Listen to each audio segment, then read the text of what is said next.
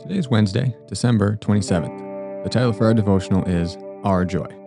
Remember, this week we are focusing on the last verse of 1 John 1 through 4, and concluding our campaign, The Life Revealed. The last verse says we are writing these things so that our joy may be complete. Interestingly, John uses the first person plural, our, instead of the expected second person plural, your. We in English don't have a second person plural pronoun. Instead, we just use the same as the second person singular, your. So it could be either singular or plural. It's not confusing, I know, right? I often just quote my southern friends and say, y'all, is our second person plural. But anyways, one would expect John to say, we are writing these things so that your joy may be complete. It is so expected that in the years following the first century, scribes often who copied the New Testament, changed it to your, thinking that the scribe before them had made a simple mistake. However, the earliest and best manuscripts have our. John does the same thing at the end of his second letter. In 2 John 12, it says, I have much to write to you, but I do not want to use paper and ink. Instead, I hope to visit you and talk with you face to face so that our joy may be complete. It says the same thing. So this idea of John including our instead of your, it fits nicely with what we've talked about last week. That throughout these first 4 verses, John uses the first person plural we when he is certainly writing this himself. Elsewhere, in the other 12 uses of the word writing, which I referenced yesterday, he says, I am writing. So in verse 3, he says, so that you have fellowship along with us. His point is to display this mystical union of the people of God to one another, which we talked about last week. All who believe in the gospel as taught by the apostles are united to one another in the common fellowship that we share. The are here, then, is just another data point suggesting that this is what John is doing here. So let's zoom in on this specific usage.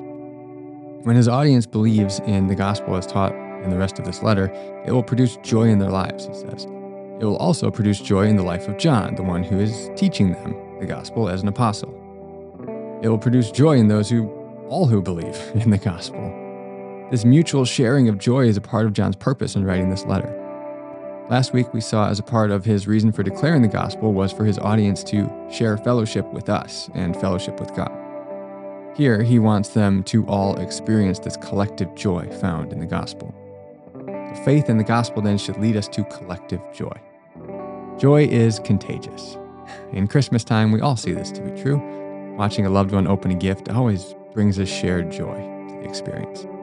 My daughter, Alora, she summarized her short essay on whether she prefers wrapping presents or decorating cookies with the following line. Lastly, she says, I love wrapping presents with my family because it spreads joy to those wrapping and those getting the gifts.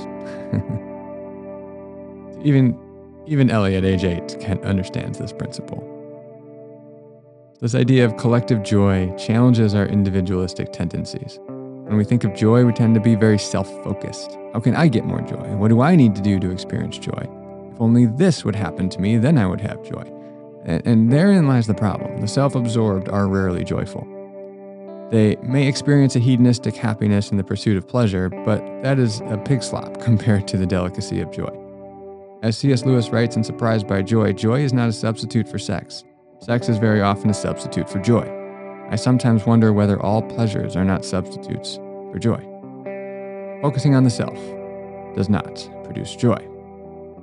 Joy in Scripture is a fruit of the Spirit that is given to all believers. Joy is found in the presence of God. Joy, then, is a deep spiritual virtue that should characterize the life of the believer. This joy is not found in looking to the self. It is collective joy in the gospel, which brings us into fellowship with one another and with God.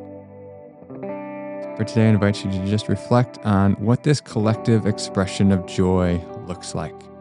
Put some teeth to it in your own life and identify the ways, the practices that represent this collective joy that you share with all believers in Christ.